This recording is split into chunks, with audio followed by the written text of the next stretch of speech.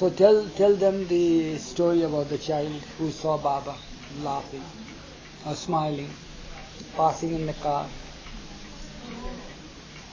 Heather's story. You see, this is a story we have heard, that the time when Baba was in Washington, and he was in a car going along the highway, and there was another car in the next lane going along the highway, and because of the traffic, how your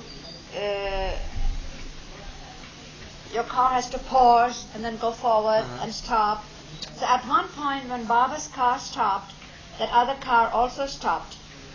And Baba was looking out from his window, his side of the window, and there was a child in that other car, and she was looking out of the window, and she saw Baba straight, neighbors, suddenly they were neighbors, and she looked at him, and he smiled.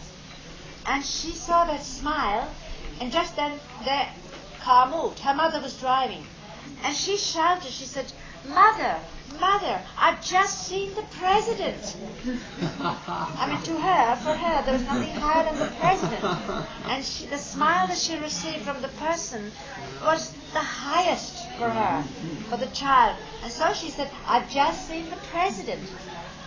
So years later, when we heard this, years later, when the others came, we asked, what has happened? And it seems she, how did she come across a picture or something, and she recognized her president, and I think she's been to the center. Her name is Heather. Huh? I met her at the center years and years ago. I just know as much as the story you told. Yes, she told the story. Yes. Oh, beautiful. Her name is Heather. We haven't seen her, we haven't yet met her. But years later, she came to the center and recognized the picture. How she came, we don't know. I don't know how. You have to ask somebody. Does anybody know? You know? I know that years ago she was living in Pennsylvania. Yeah. I could try to find out, next time I go to Myrtle Beach. Yes. And that story of No. Alan Coney?